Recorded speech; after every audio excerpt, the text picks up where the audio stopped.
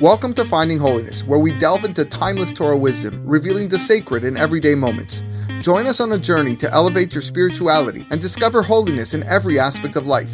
I'm your host, Rabbi David Kadosh, and together, let's embark on a path of spiritual exploration. I hope you enjoy this next episode.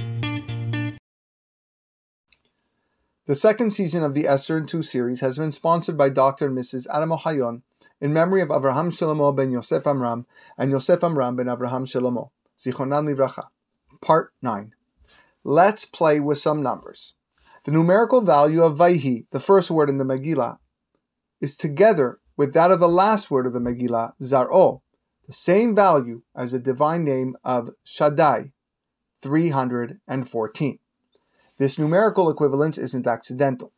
The fundamental lesson taught by the Megillah is that even in the deepest darkness of exile, when Hashem's presence remains concealed, it is still He who controls the world. This attribute of concealed divine supervision is represented by the divine name of Shaddai.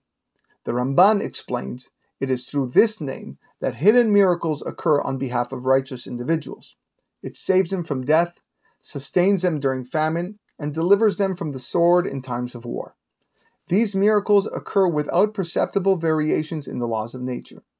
The Megillah consists of 166 pesukim, which equal to the number of words in the 2 Torah passages that mention the mitzvah of exterminating Amalek. If you take the sub-value of 166, 1 plus 6 plus 6, that equals 13. This is also significant. 13 is the value of the word echad, 1. This teaches that when Amalek is finally exterminated, it will become apparent to the entire world that Hashem is one and His name is one. 13 is also the value of ahava, love. This alludes to the Messianic era, when Hashem's love for Israel will become apparent to all inhabitants of the earth.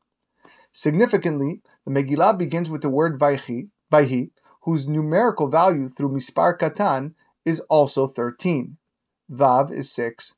Yud, which is really 10 but brought down to 1 because we ignore the 0 of 10. Hey is 5, and Yud again is 1. That equals 13. This reoccurrence of the number 13 conveys the idea that from beginning to end, the underlying theme of the Megillah is Hashem's fervent love for His people. Discovering this divine love in every word is a primary objective of reading the Megillah. If one looks closely enough, it can even be found in the Pesukim which describe the ominous dangers that threaten Israel's existence.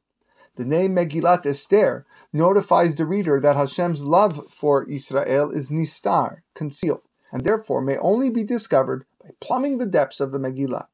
It should not come as a surprise, therefore, that the sub-value of the names Mordechai, which is 274, 2 plus 7 plus 4, and Esther, which is 661, 6 plus 6 plus 1, is also 13.